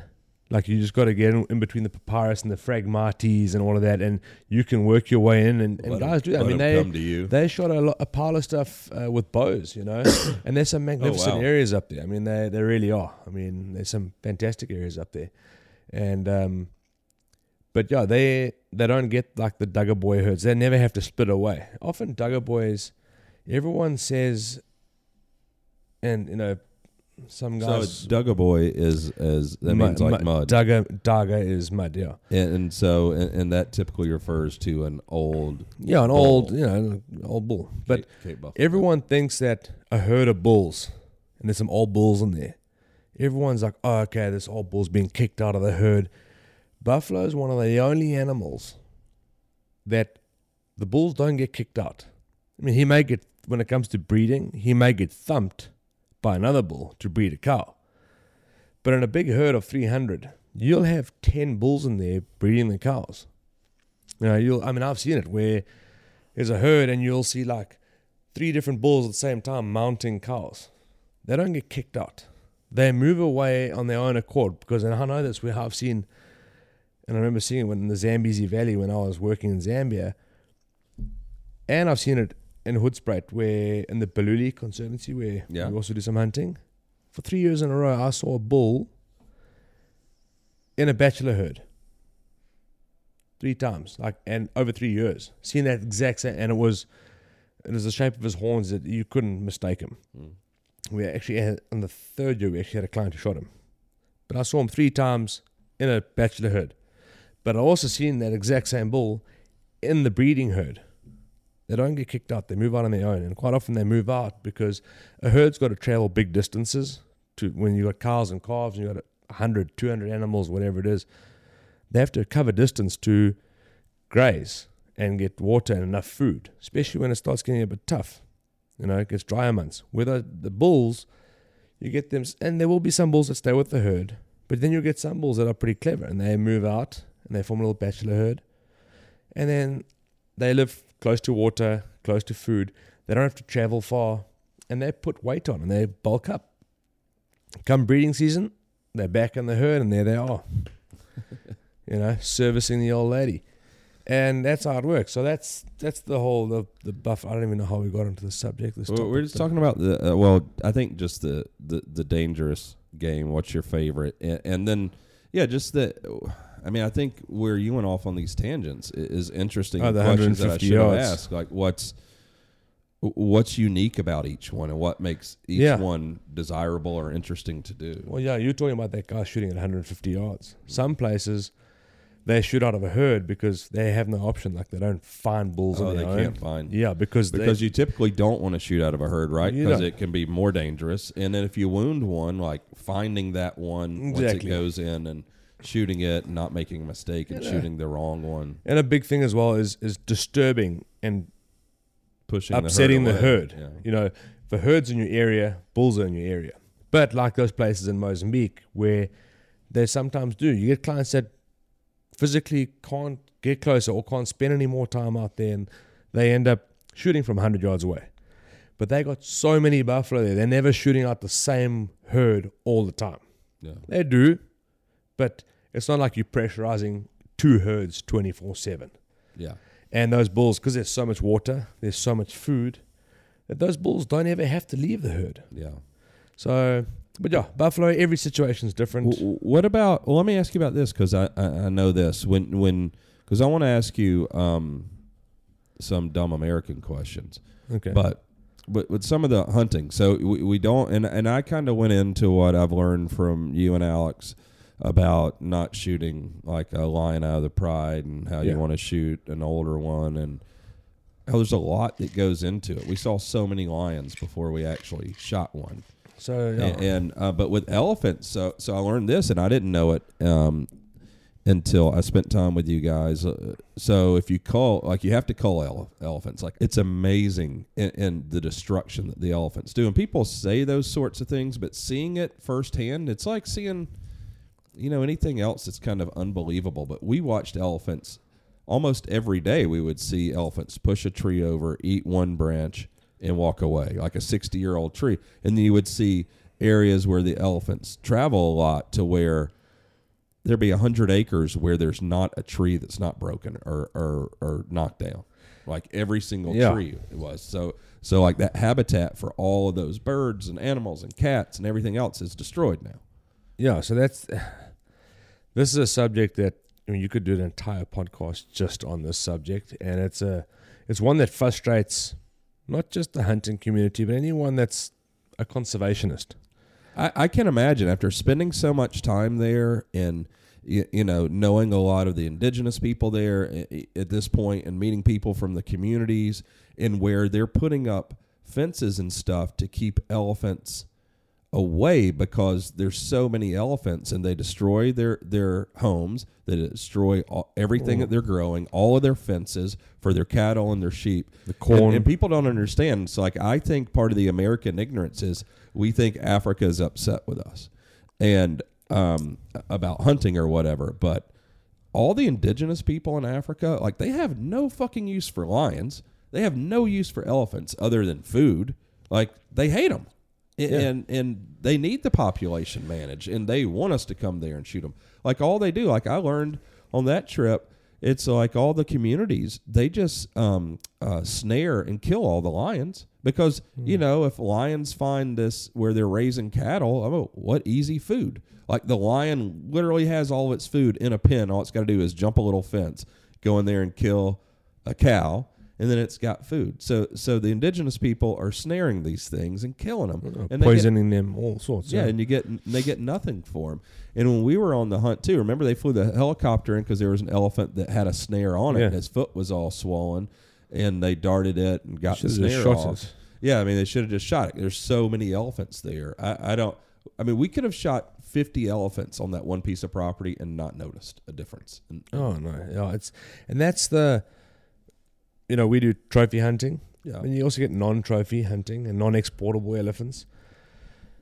But it's got to the point now where Southern Africa as a whole, South Africa, you just take Kruger National Park, for example. Yeah. They've got the last figure I heard of, and I may be mistaken, so don't quote me, but it's at least 12,000 too many elephants above carrying capacity.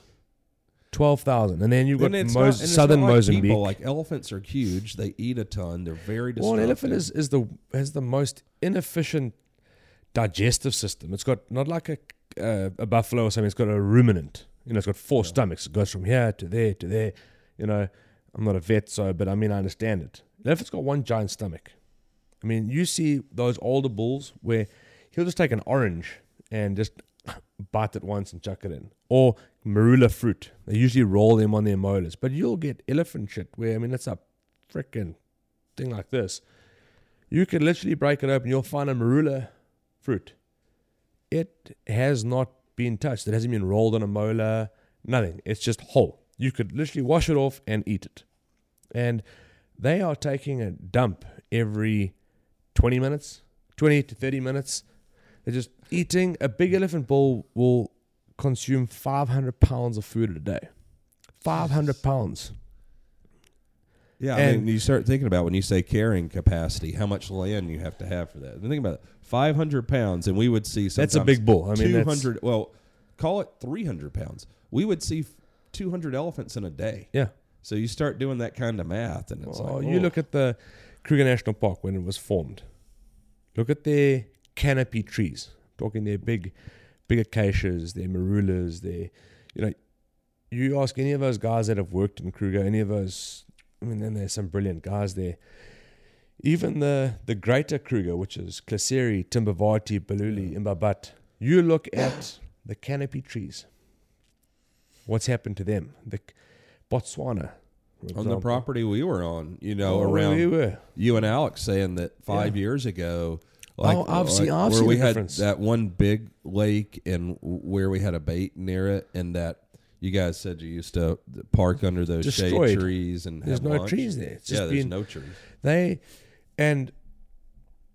Shooting the elephants that we shoot is great for helping the community out, and they get the meat, and then obviously money that comes in, and all that money goes back to making roads, anti-poaching, all that sort of stuff.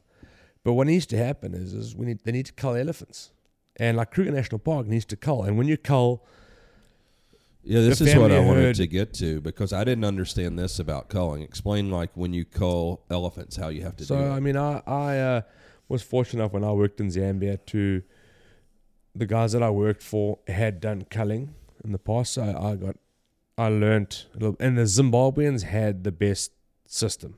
There was a guy called Clem Kutsia. He was brilliant, and the guys, it's not a big it's not like a SWAT team coming down. The guys used to have 3 guys. You'd have like a left flank, a right flank, and a center, right?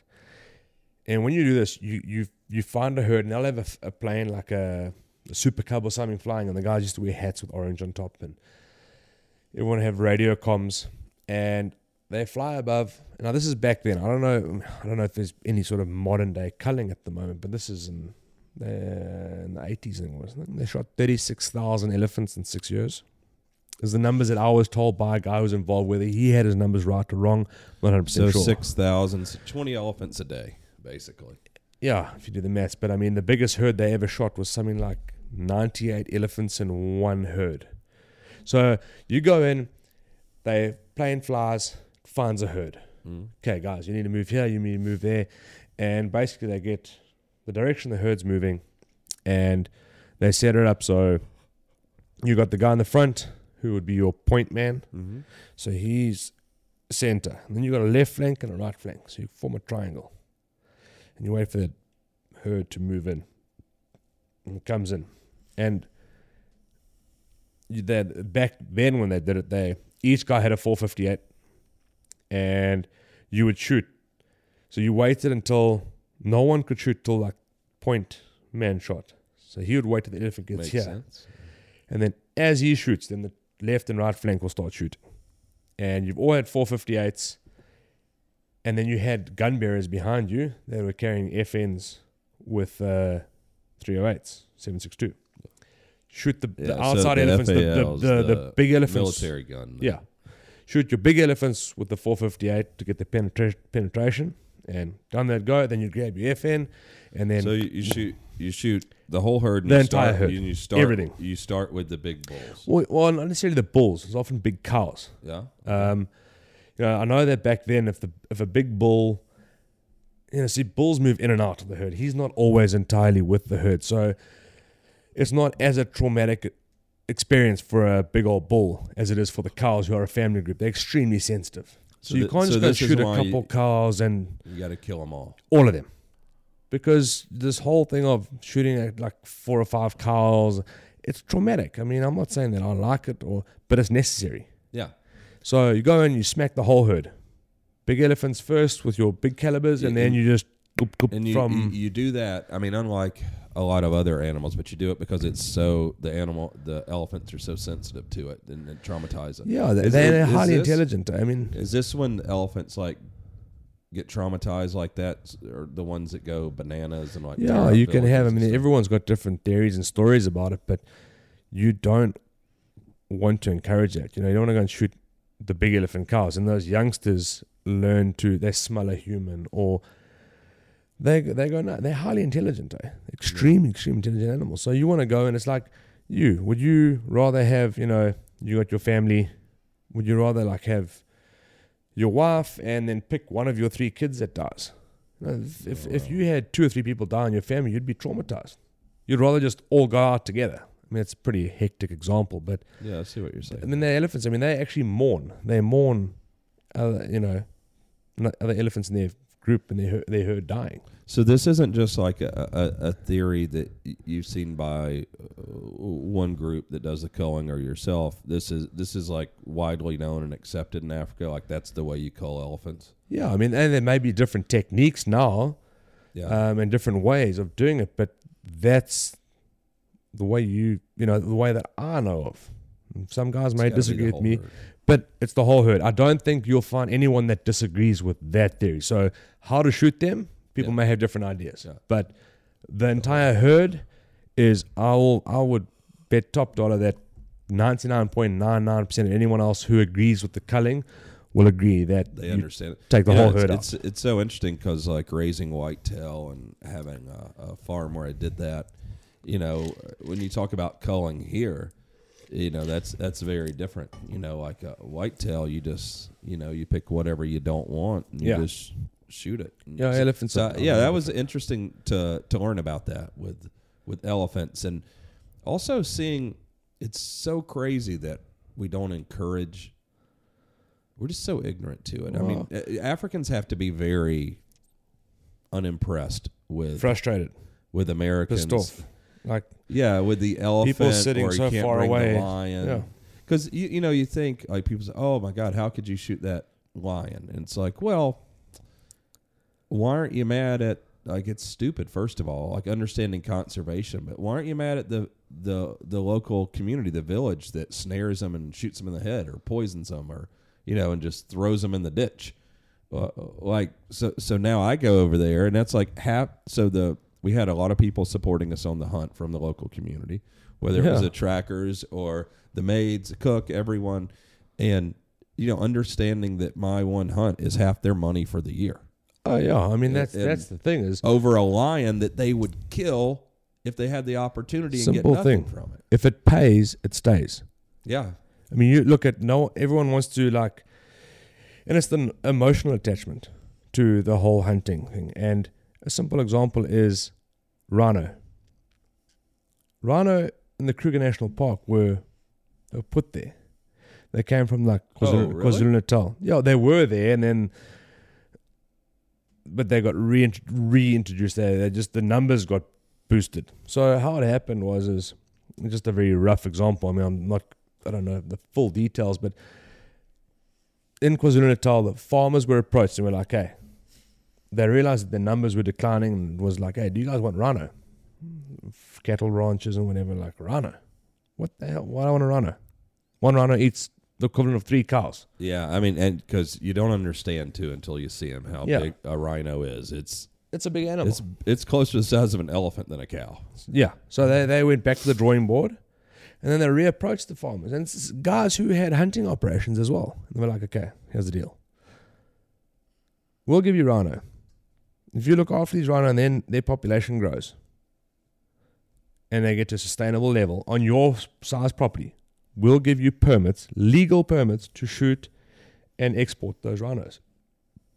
Game farms overnight. Yeah, it is interesting. And that's how the numbers came back up. It's so counterintuitive if you're just ignorant to it or you don't hunt. You know, I mean, for you, Thomas, never being involved in any of that, to think, I mean, I assume this is what you would think. It's what I would have thought, that, yeah, you wouldn't think that hunting is the real reason there are any animals left in Africa. Yeah, it was a huge learning experience, like listening to all these things, and like, because like even now that I'm like after coming back from these hunts, you know, I've never been on, and none of my people, you know, in my friend group and family do any of this. And they all have these like preconceived notions of It's the like same way. Such Yeah, ignorance. We just don't know. And then now that like even like some of my vegan friends, right, my like hippy dippy like friends whom I love, right, and they respect me, and they like when they say, "Oh, you're gonna do, you came back from the hunt, whatever," and I give them the business, I give them the information that I had received, and it changes their tune. They're like, "Oh, I didn't think about it like that. I didn't, and it's a real thing, and it resonates even with people that are stuck in their ways, like even in the opposite direction." Yeah, it's amazing. I mean, because you and I have a lot of things in common. We love art and both creative and market, all those things, but we're also very different. But I grew up like you. None of my people did any of that, and I was just exposed to it, and I was just ignorant. I didn't know. But I don't think there's any way you take a sane person over there and take them on a hunt and you see the full experience. Like, there ain't no employees of Crusaders who work there doing the fences, the cattle, sheep, any of that are not stoked when we're there. Absolutely. Because they are getting to eat better. I mean, they get to eat the meat. They're making more money. It's wonderful. But yeah, just understanding that in places where they don't have hunting, they probably don't have many animals. Kenya. Yeah, so Kenya, the animals are all gone now? No, there's places that got animals, and no one wants to use it. Like, everyone thinks that they can do it differently. You get these anti-hunters and whatever, and they never want to use Kenya as an example because they think that, well, it'll be different this time. It never ends up different. You've got to be like bloody Jeff Bezos, Bill Gates rich to be able to fund, and you can't fund the whole of an entire country if you shut the hunting down. Like, and the thing is, anti-hunters is that I've got no problem if you don't like hunting. Sure. But understand that hunting serves a purpose. So you don't have to kill anything. Yeah, I mean, it's being dishonest. Like, you're just having an emotional response. Look what's happened. Prime example, look what happened in Kenya. Look what happened there. What happened? Well, I mean, they stopped hunting, and all those hunting areas it's not farmland. I mean, they've still got national parks, and they've got these NGOs that are involved to keep certain, some places going. But a lot of those hunting areas are spending all the tax dollars to try to, preserve some animals that hunting dollars would do a much better for job free. at. Yeah, and it wouldn't be taxation on the people. When you look in Tanzania, some of their there's pressure there, and guys give up hunting areas. Well, then you get cattle moving, and they start felling trees and cutting and making charcoal, and then you've got little agricultural crops coming up, and so then they're killing the animals. Exactly. So literally, you'll get anti-hunters that'll protect animals to death. They'll protect them so much that they end up dying. That they don't have the funding, and it's very easy to vote on something, or you have these these forums and anti this, and then you think you've done your part by shutting Botswana down. I know. Elephants. So like I would get and I've gotten less hate. I mean, I get a fair amount from the 25 anonymous dudes online. Hate, but I got less from hunting than I thought I would get. But I was able, even online, because I'll respond to or engage like anything. I don't give a fuck. And some people, when they say, "How could you do that?" Like shoot a lion. I said, "Well, okay. Here's the actual real story." Yeah. So they don't know this. There would be no lions in this area because the villagers would kill them all. There were none.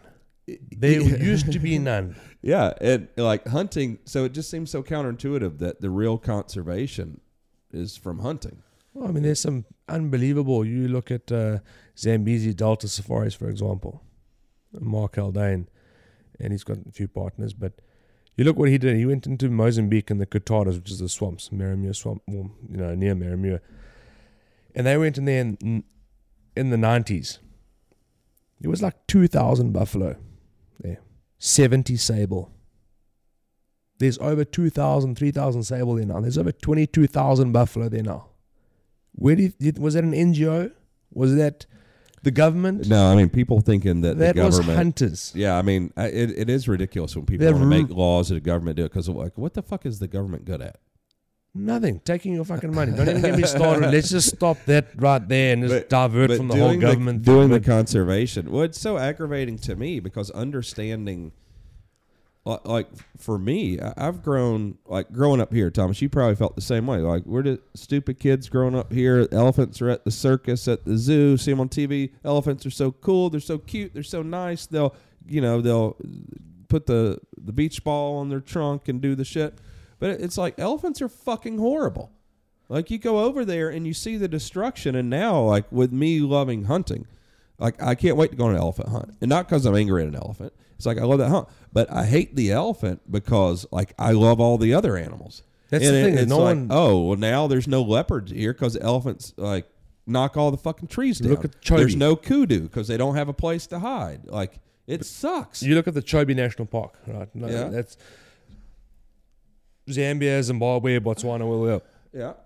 Look at that. Look at that park. That's a photographic, no hunting. Go and look what the elephants have done there. Oh, isn't that where that sign is that says something about the trees? Like at that park, it says something about. There's a plaque on a fence that says something about these trees. You know, there's over 5,000 of these trees and blah blah blah. And where that plaque is now, you can't see any of the trees. The elephants have knocked them all down. I remember seeing that. There was some. Alex showed me that. But I mean, that's prime example. Now and it was like some like rare tree in Africa, and this was the biggest population. Might have been in Kruger. And they did. There's a photograph in Kruger, I think, coming down. But it's, yeah, and there's none of those trees left anymore because the elephants are overpopulated and knocked all the trees down. Elephants have got their place. Sure. Don't get me wrong. And I love an elephant. But Yeah. what I don't like is the emotional factor attached to an elephant. Buy your greenies, buy your aunties. It's ignorance. I mean, you It is imagine ignorance. in America, like as spoiled as we are, if there was shit roaming around here that could push your house over.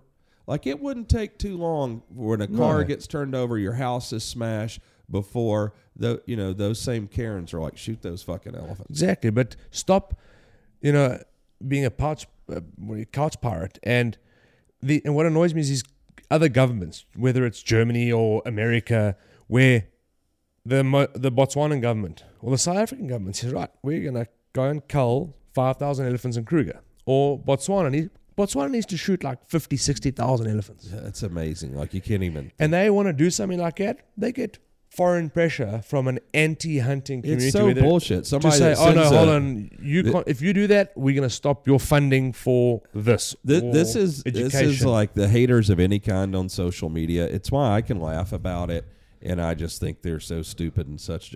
Like you're anonymous, or you get on and you say something online, your computer, or you send a $25 check every year to some conservation thing, and it's like. Spend $50,000 and go shoot an elephant. Like I was gonna say, I've probably spent $1 million on conservation. So shut the fuck up. Exactly. Like I know what most of the money when I go to Africa and hunt. I know where most of that money's going. Anti-poaching. All helicopters. All these things. You got guys that come in to shoot quotas. rhino. Yeah. You've got helicopters in the sky. You've got that all costs money, and. It's the just government's not it's a gonna story pay that for it. you'll go round and round in circles with it. But I'm with you. Elephants. It's like, and I've said it on here before. Whether any dangerous game, any game at all, it's like there are places where you and I have hunted and we could shoot 2 elephants a day and never make a dent. But there's other places where, there's not a big population of animals, and you don't hunt them there, There's certain places in Namibia, we got because it's desert, they don't have a very high carrying capacity. But I think in a lot of places where everyone and they love to do this, when it suits them, they'll separate. When it doesn't suit them, they just lump everything into one thing, like your forest elephant going into Cameroon, Congo, CAR, those places. Yes, they've got pressure. But that's a whole nother thing. That's like they get guys coming down from Sudan, the Sudanese, and these militia groups that poach elephant for their ivory, and then it goes wherever else it goes. It goes to terrorism. It goes to whatever. It's actually more important to probably hunt them there because that's how you can get conservation and protection for the animals. Well, the big thing is being allowed. So the difference between they do hunt and do they not allow you to export? Depends on which Or country. America doesn't allow you to import. America doesn't allow you to do anything. I mean, it's just But other thing there is being allowed to have a conservation force. So it's expensive, it's far, it's out of the way.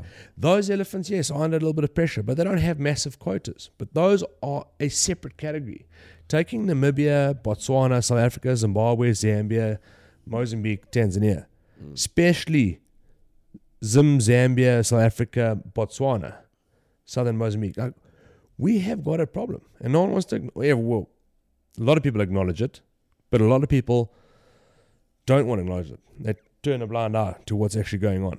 Yeah. And all those cute little animals that look like Bambi, your pushback, your this, your that, they're dying out. They are under serious pressure. Their habitat is being birds, insects, like. The knock-on effect is huge, and no one wants to acknowledge that. You know, it's because I'm not even into like wing shooting, like bird hunting and all, and I'm sure I will be eventually. But isn't it amazing, Thomas, just riding around in Africa, like the amount of birds, like that, just the species, we would see 100 different beautiful birds a day. You know, like, because you're telling me your dad is a bird. Yeah, my watcher. dad's. I know 2 types of bird. Yeah. So ones you eat and ones you don't. Edible, non-edible. Yeah. So, but seeing them there, like, I don't care about birds here at all. Like, I'm glad we have them or whatever, and it's cool seeing like that bald eagle in the yard. But there, it is. Are you sure it was a bald eagle? It's so bald. Could have been a crow. It could have been. But so many beautiful birds there. Like, I became fascinated riding around in Mozambique or wherever. Just It's stunning. birds, Lilac-breasted rollers. Oh, and yeah. You and John with all your bird facts, and Alex and I are like, what the hell? It looks just like the other bird. The sacred tree bird. The secretary bird. The sacred tree bird. It's what it sounds like in their accent. John, we were rolling with John. Sacred He's tree like, bird. hey, there's the sacred tree bird. And we're like, sacred tree bird? I think it's been changed. I don't know if it offended someone for typing or whatever it was, but it's no longer called the secretary bird. Is there any chance that secretary bird. Secretary. Secretary. Yes. Sacred tree. Sacred tree. Oh, fuck you guys. It's like, you guys are the only country in the world that says aluminum. Everyone else says aluminium, and America says aluminum.